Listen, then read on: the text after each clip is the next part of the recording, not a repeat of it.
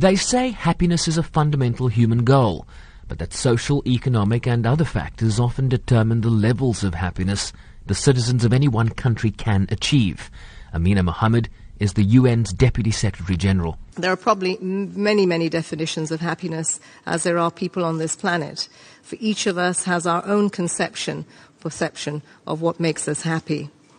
But I think all of us would agree that a useful definition is contained in the preamble of the United Nations Charter, in which governments pledge to promote better standards of life in larger freedom.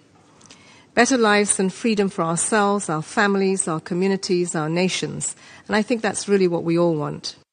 Western Europe dominates the top 10, with Canada at 7, New Zealand at 8 and Australia at 9.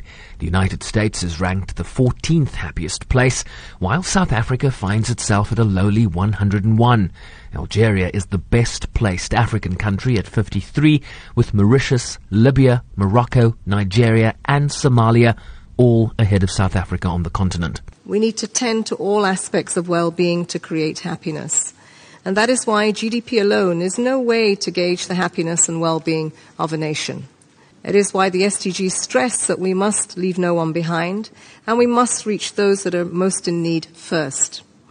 Our societies cannot be happy while the vulnerable and marginalized continue to suffer, nor can we be sustainably happy while the environment declines. That is why the SDGs place equal weight on social, economic, and environmental development. Or to put it another way, social, economic, and environmental well-being.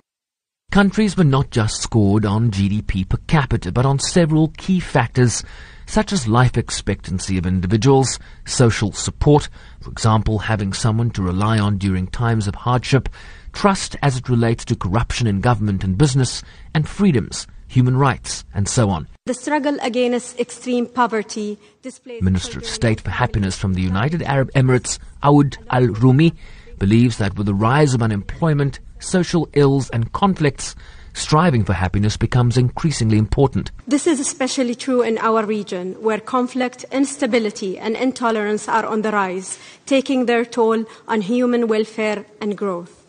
Some may ask, amid all this conflict and agony, how can you speak of happiness?